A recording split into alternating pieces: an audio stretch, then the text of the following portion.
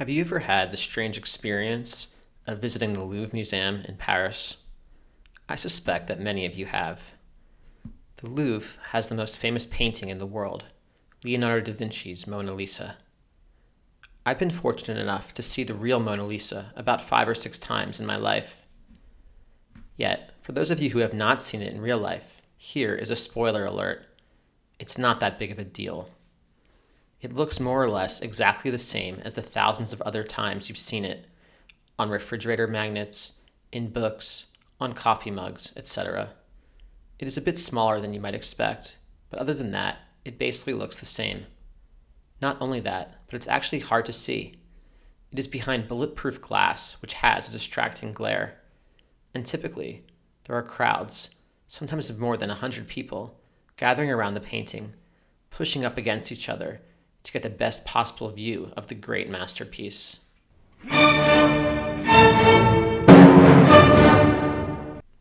Let's say a bit more about these crowds.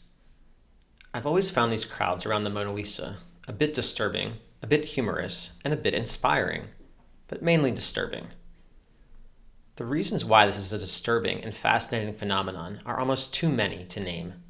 Why do people come from all over the world to see a painting they could see an even bigger version of by just ordering a poster on Amazon? Why do people go to such great effort to see the Mona Lisa, but are often totally ignorant about what makes it a great painting? Why is it that the Mona Lisa receives hundreds of visitors every hour, but Da Vinci's other masterpieces, equally stunning and just about 50 meters down the hall, have an average of 2 or 3 onlookers? But I've saved the most confounding question for last. Why do people, when they finally get to see the Mona Lisa with their own eyes, decide to whip out their camera and take a picture of it? Especially when they can just go down to the Louvre gift shop and buy a postcard or a keychain or a calendar or a t-shirt, which will have that same image in 1,000 times better quality and can also serve as a souvenir.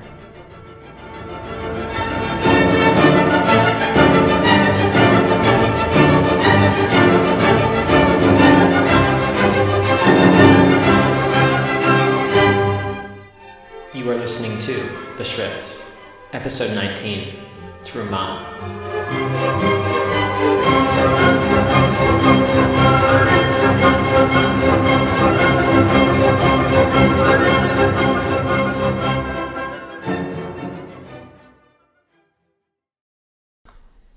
To help us answer these questions, let us turn to the philosophy of Walter Benjamin.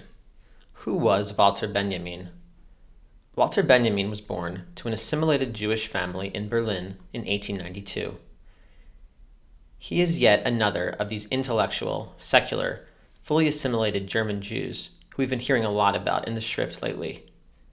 He hailed from the same milieu as, say, Freud, Mahler, Kafka, and Marx. Benjamin was not exactly an author and not exactly a philosopher, but more of what we might call a cultural critic. He acutely observed how European life in the early 20th century was like nothing which had ever been experienced before. There was now mass transit, electric light, photography, film, the telephone, modern advertising, and so forth. He wrote essays on art, literature, urban life, religion, and psychology, but he did so often in a creative, aphoristic, indirect style. He wanted to show people how unparalleled European life had become in the early 20th century, but he did not force conclusions on them. Rather, he did so through enigmatic, descriptive prose, and therefore allowed his readers to come to these conclusions themselves. When the Nazis took control of Germany in 1933, Benjamin fled to Paris, but when war broke out in 1939, Benjamin was arrested by the French for being Jewish. He managed to escape and to flee to Spain. Yet, fearing that he would eventually be handed over to the Nazis, Benjamin decided to take his own life in 1940. In 1936, while in exile in Paris, Benjamin wrote his famous essay, The Work of Art in the Age of Mechanical Reproduction. With this essay, Benjamin wanted to ask and analyze a simple question. How does art change now that it can be mass-produced? For the first time in human history, technology allowed copies of art to be easily produced in the thousands or even millions. Because we live in the 21st century, today, we take for granted how easy it is to produce copies. Let's take the Schrift, for example. All I have to do is speak into a microphone, click a few buttons, and my lecture can instantly be heard around the world infinite number of times.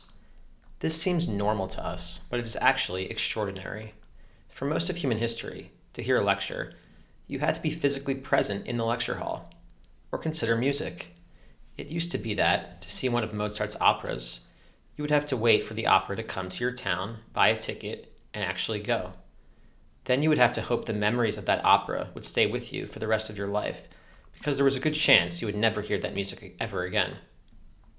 Now, of course, you need only click a few buttons and you can hear any of Mozart's operas within seconds, at home, in the park, on a plane, anywhere. In Benjamin's time, 1936, it was obviously not as effortless to access art as it is today. But the reproducibility of art was a real and entirely new phenomenon.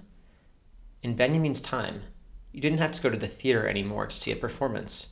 You could just go to the movies. You didn't have to go to a museum to see art. You could just buy a print of the painting you liked. You didn't have to go to a concert hall to hear music. You could just pop a record onto your phonograph. Benjamin wanted to ask, what does this mean for art and for culture? Benjamin wrote that art, when it's massively reproduced, no longer has the same aura as the original work. Here, let us quote Benjamin directly. Quote, "Even the most perfect reproduction of a work of art is lacking in one element, its presence in time and space, its unique existence at the place where it happens to be." Benjamin wanted to say that there is something sacred and precious about art in its original form. The original art retains its aura. Yet, Benjamin did not necessarily see this as a bad thing. He believed that the ability to mass-produce art could have profoundly positive changes on society. Benjamin saw, for example, how the Nazis mass-produced propaganda, which had the power to change how people think. Benjamin, as a Marxist, wanted to see how art could be used to counteract fascism. Because art could be mass-produced, it could reach all corners of society and bring about change. Benjamin's essay, then, helps to explain why such strange human behavior goes on at the Louvre Museum in front of the Mona Lisa. The reason there are such large crowds to begin with is that, because of the mass reproduction of art, billions of people can learn about the Mona Lisa from afar. Moreover, the fact that people come all the way to Paris to see a painting, which they could just as easily see on the refrigerator magnet at home, also supports Benjamin's theory about aura. We somehow recognize that there is something sacred and precious about art in its original form. Even the most perfect copy does not suffice for us. Yet, there is also a dark side to the reproducibility of art. As I mentioned, many people go to the Mona Lisa and do not actually take the time to appreciate it.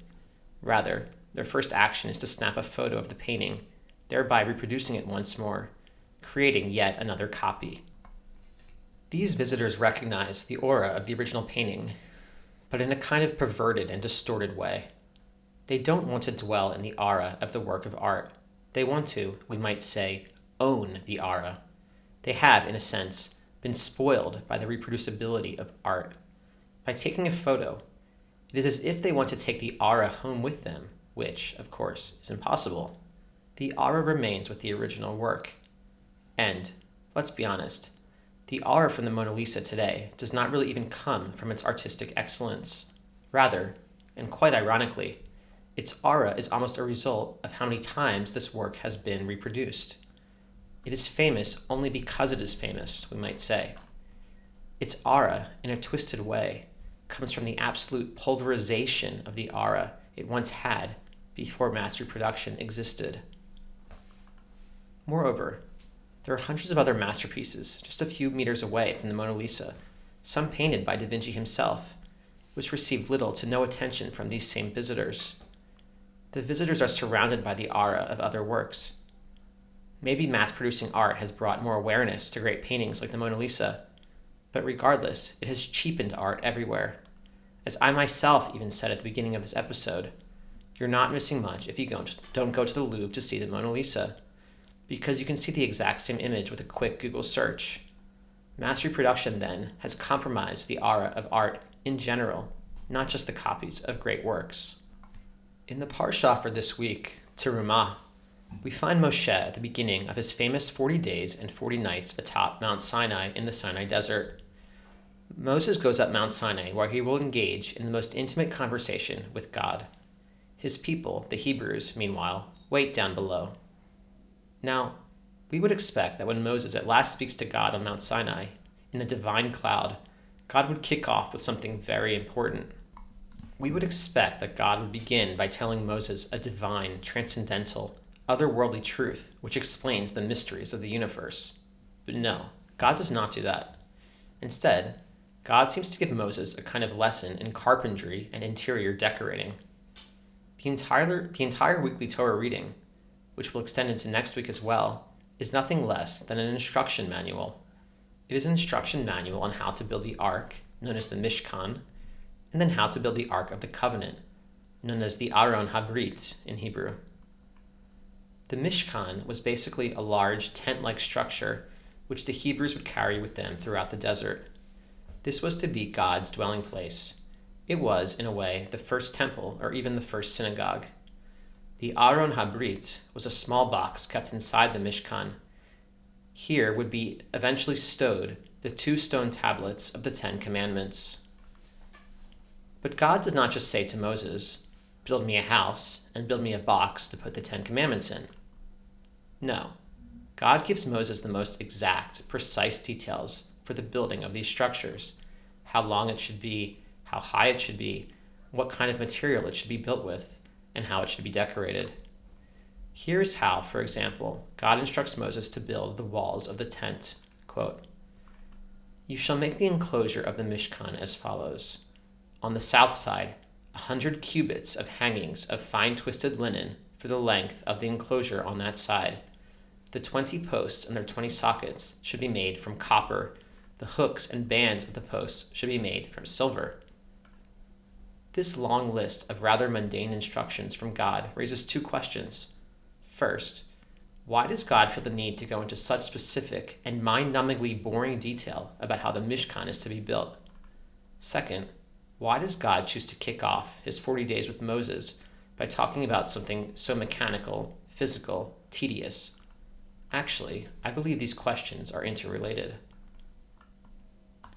If you read this parsha superficially, at surface level, it seems like the Mishkan is to be built so as to honor and sanctify and exalt God to the greatest extent possible. Each detail given seems to be just one more tribute to God. This Mishkan, this temple in the desert, is surely going to be quite breathtaking and sumptuous. If God had said to Moses, "Just build me a house," that would seem to cheapen God's holiness. So, instead, God says to Moses, for example, "Make the poles of the house from acacia wood and overlay them with pure gold. Build me a candelabra or menorah of the finest gold. Use dolphin skins and tanned ram skins to cover the tent." Yet, here once again, I believe the Torah is being a bit ironic. It is a bit like the scene between Isaac and Jacob, which I discussed in episode 6. Isaac asks his son Jacob over and over again, "Are you really Esau? Really? Are you sure?" It's obvious with these repeated questions that Isaac knows that it's not Esau, it's just Jacob pretending to be Esau. Shakespeare would describe this as, "The lady doth protest too much." The same thing is going on, I believe, in the description of the Mishkan. We get to the point where the details and the gold and the instructions and the silver, etc., become so excessive that it starts to seem to detract from God's holiness rather than add to it. After all, this is God. Do you think God really cares if his candelabra is made out of gold or not? Do you think God would be annoyed if the tent rings were made out of iron instead of copper? Do you think God would be offended if the poles were made of oak wood instead of acacia wood? The Torah, by providing such an excess of details and instructions, seems to be hinting to us that, in fact, God could not care less about these decorations. God sees them with a bit of mockery, and the Torah wants us to see them in this ironical way, too. After all, it was only just a few chapters ago that God commanded the Hebrews in the third commandment that they were forbidden to worship idols or images. Walter Benjamin's essay on the reproducibility of art in the age of mechanical reproduction can help us to grasp what is going on here in Terumah. The details God gives are so exact that this Mishkan could essentially be rebuilt by anyone at any time. In this sense, this art is a bit like the reproducible art which Benjamin was grappling with. Obviously, it's not as easy to build a Mishkan as it is to print a poster of the Mona Lisa, but this instruction manual means that the Mishkan could be copied and copied over and over again. The Mishkan was, in a way, the kind of mass reproducible art of its day. After all, remember that in the ancient world, there was no printing press, no film, no photography. Pretty much every work of art or literature was unique, was one of a kind, was special, or, put another way, retained its aura. Relative to its context, then, the Mishkan, in its ability to be so easily copied and reproduced, would have seemed to people to be as mass-producible as Mona Lisa prints would have seemed to Walter Benjamin. And in fact, we even have evidence for this. If you Google the Mishkan, you will find hundreds of images which will show exactly how the Mishkan would have looked. How do we know this? How do we know how it would have looked? Because of the painstakingly precise details which God gives to Moses. What is the Torah trying to tell us here? The Torah, it would seem, had the same realization as Benjamin. When art can be mass-produced, the copy loses the aura of the original work, because it is only a copy, and therefore can be made again and again. Here, the original work, we might say, is God himself, and obviously, God, if anyone, has an aura around him. At first glance, the Mishkan seems to be a kind of worthy and admirable replacement for God. In its luxuriousness and beauty, it serves as a fine representation of God's incredibleness. But, like Benjamin's copies of paintings and records, a careful reading of the Parsha shows how, in fact, pathetic the Mishkan is to God himself. After a while, each additional detail given on how to build the Mishkan seems to be an ironic hint at how lifeless, senseless, auraless is this glorified tent in comparison to the original work, to God. And if you don't believe me, take one look at those Google pictures of the Mishkan. What does it look like? It looks like some weird, undersized palace, which is trying to keep up with the Joneses, as it were. You see it and think to yourself, this is God? No, this is just some pathetic attempt to imitate God. The image of the Mishkan, ironically, in its bling, in its ostentatious flashing of gold and copper and silver, seems so paltry that it makes the original God, with his innate aura, seem even more amazing and inconceivable. But I haven't yet answered the second question. Why does the Torah make it so the first thing Moses hears from God as he ascends Mount Sinai is this laundry list of instructions? These instructions are more fit for a mechanical engineering course than for a book of scripture. These detailed instructions, which are supposed to show how amazing this house to God will be, have, as I mentioned, a counter effect. There is, then, something even deeper going on here. There is more here than just the idea that God has the aura, and his house, the Mishkan, is just a mere physical structure. A few saints later, in the desert, the Hebrews will throw God to the wind, as it were, and instead decide to build a golden calf to pray to. The golden calf will, like the Mishkan, be beautifully and carefully designed, overladen with jewels and silver and ostentatious decorations. Yet, this praying to the golden calf is the nadir, the absolute downfall of the Hebrews, a downfall from which they will never fully recover in God's eyes. Is it just a coincidence that the Mishkan and the golden calf bear so much in common? The Mishkan, when viewed ironically, is almost a premonition of what is to come. It is almost a warning of how ridiculous it is to worship gold, jewels, physical structures, instead of being, the eternal, the miracle of life and nature. The lesson, if you will, for both of these stories is, don't try to replace God with something man-made and artificial. Don't worship false idols. We tend to think of false idols in very limited terms. don't bow down to a statue, don't pray to a rock or to the sun. But by depicting the Mishkan, God's house, as its own kind of idol, I think the Torah wants us to see idol worship more broadly. Idols need not just be figures made out of clay. Idols can be, for example, ourselves, other people, ideologies, our daily routines, food, sports, sex, and most frighteningly of all, art. Nietzsche famously wrote in 1885 that God was dead. And with the alleged death of God, philosophers rushed to find a replacement. Indeed, humans pretty much always find some kind of replacement for God.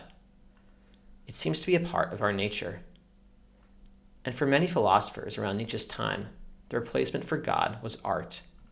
In 1888, Nietzsche, that notorious atheist, wrote, quote, "Art, exclamation point. Nothing else, exclamation point. Only art creates the possibility of life." In 1930, Freud would begin his book, Civilizations and Its Discontents, with the following quote from Goethe: "He who has science and art therefore has his own religion. But he who possesses neither of these two, well, let him have religion."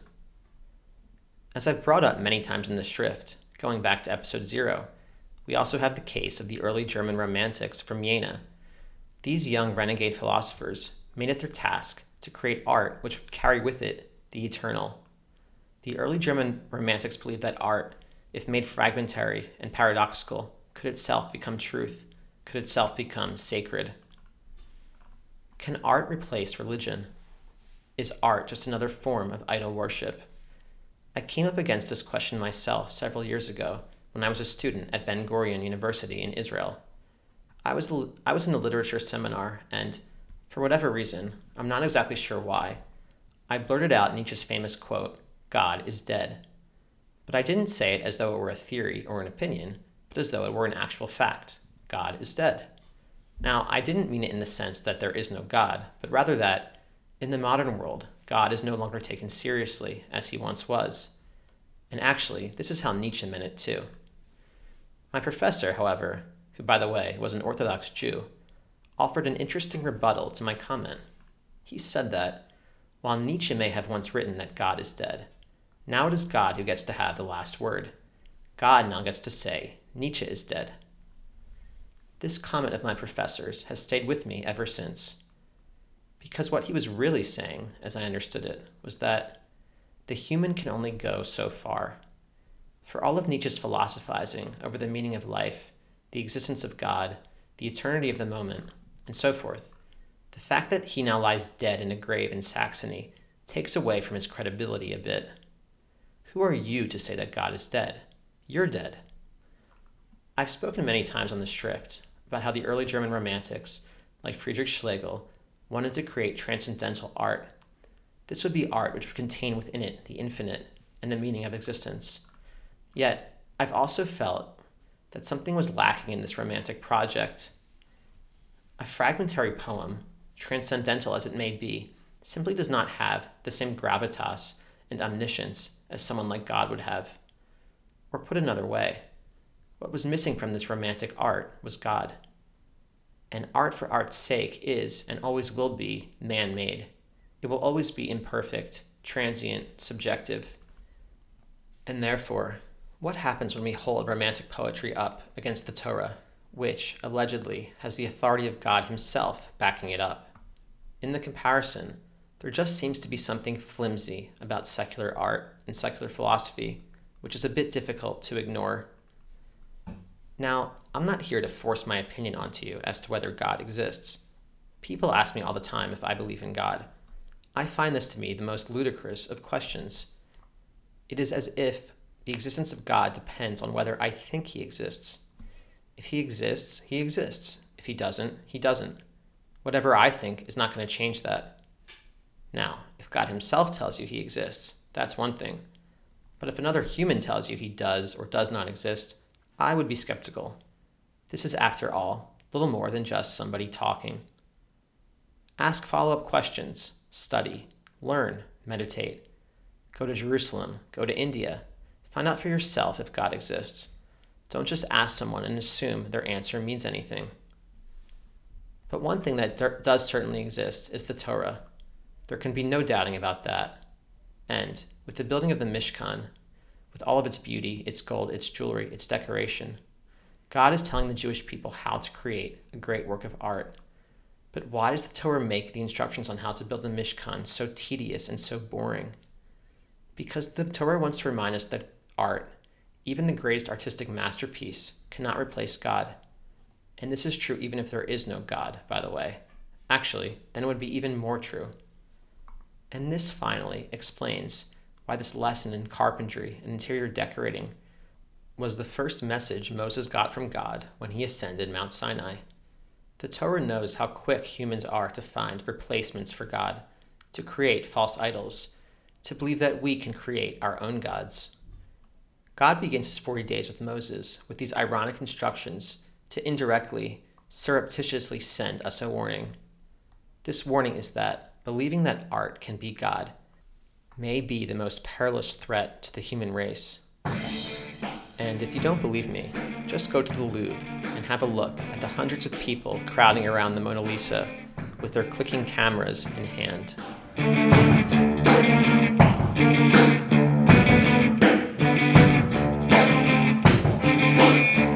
Oh, let the sun beat down upon my face, stars to fill my dreams. I am a traveler of both time and space, to be where I have been. Sit with elders of a gentle race, this world is seldom seen. Talk of days for which they sit and wait, all will be revealed.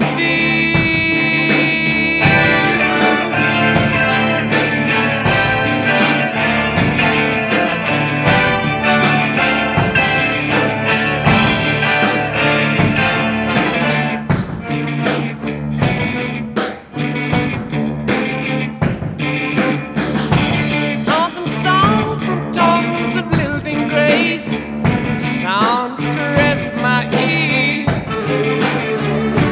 Not a word I heard could I relate, the story was quite clear.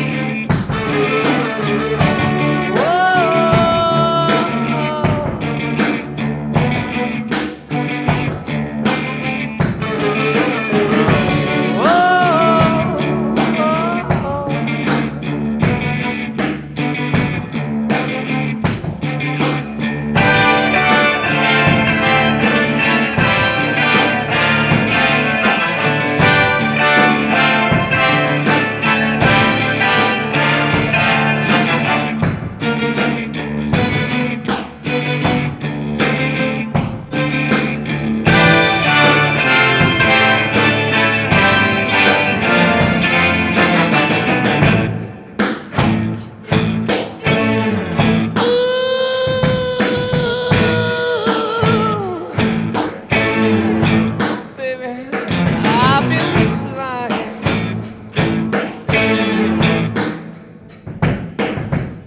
No, yeah. Mama, baby, ain't no denying.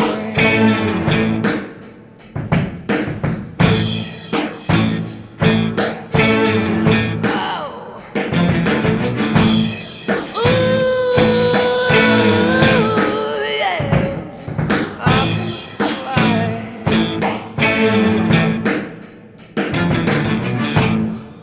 Mama, mama, ain't no denying, no denying.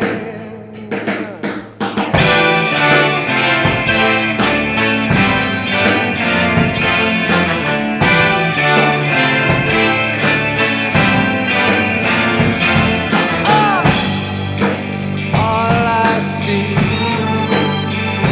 turns to brown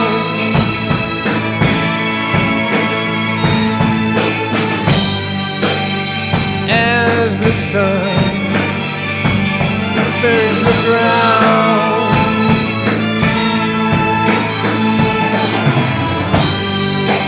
And my the sand.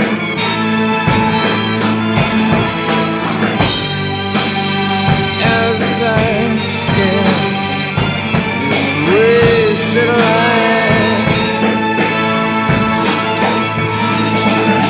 trying to find where I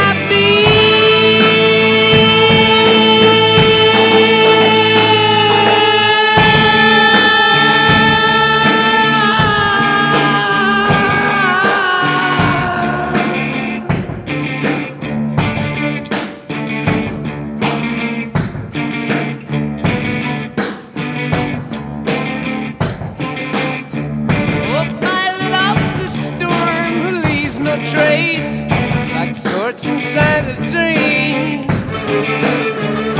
Here's the path that led me to that place, yellow desert screen. My Shangri-La beneath the summer moon, I will return again. Here as the dust that floats high into when moving through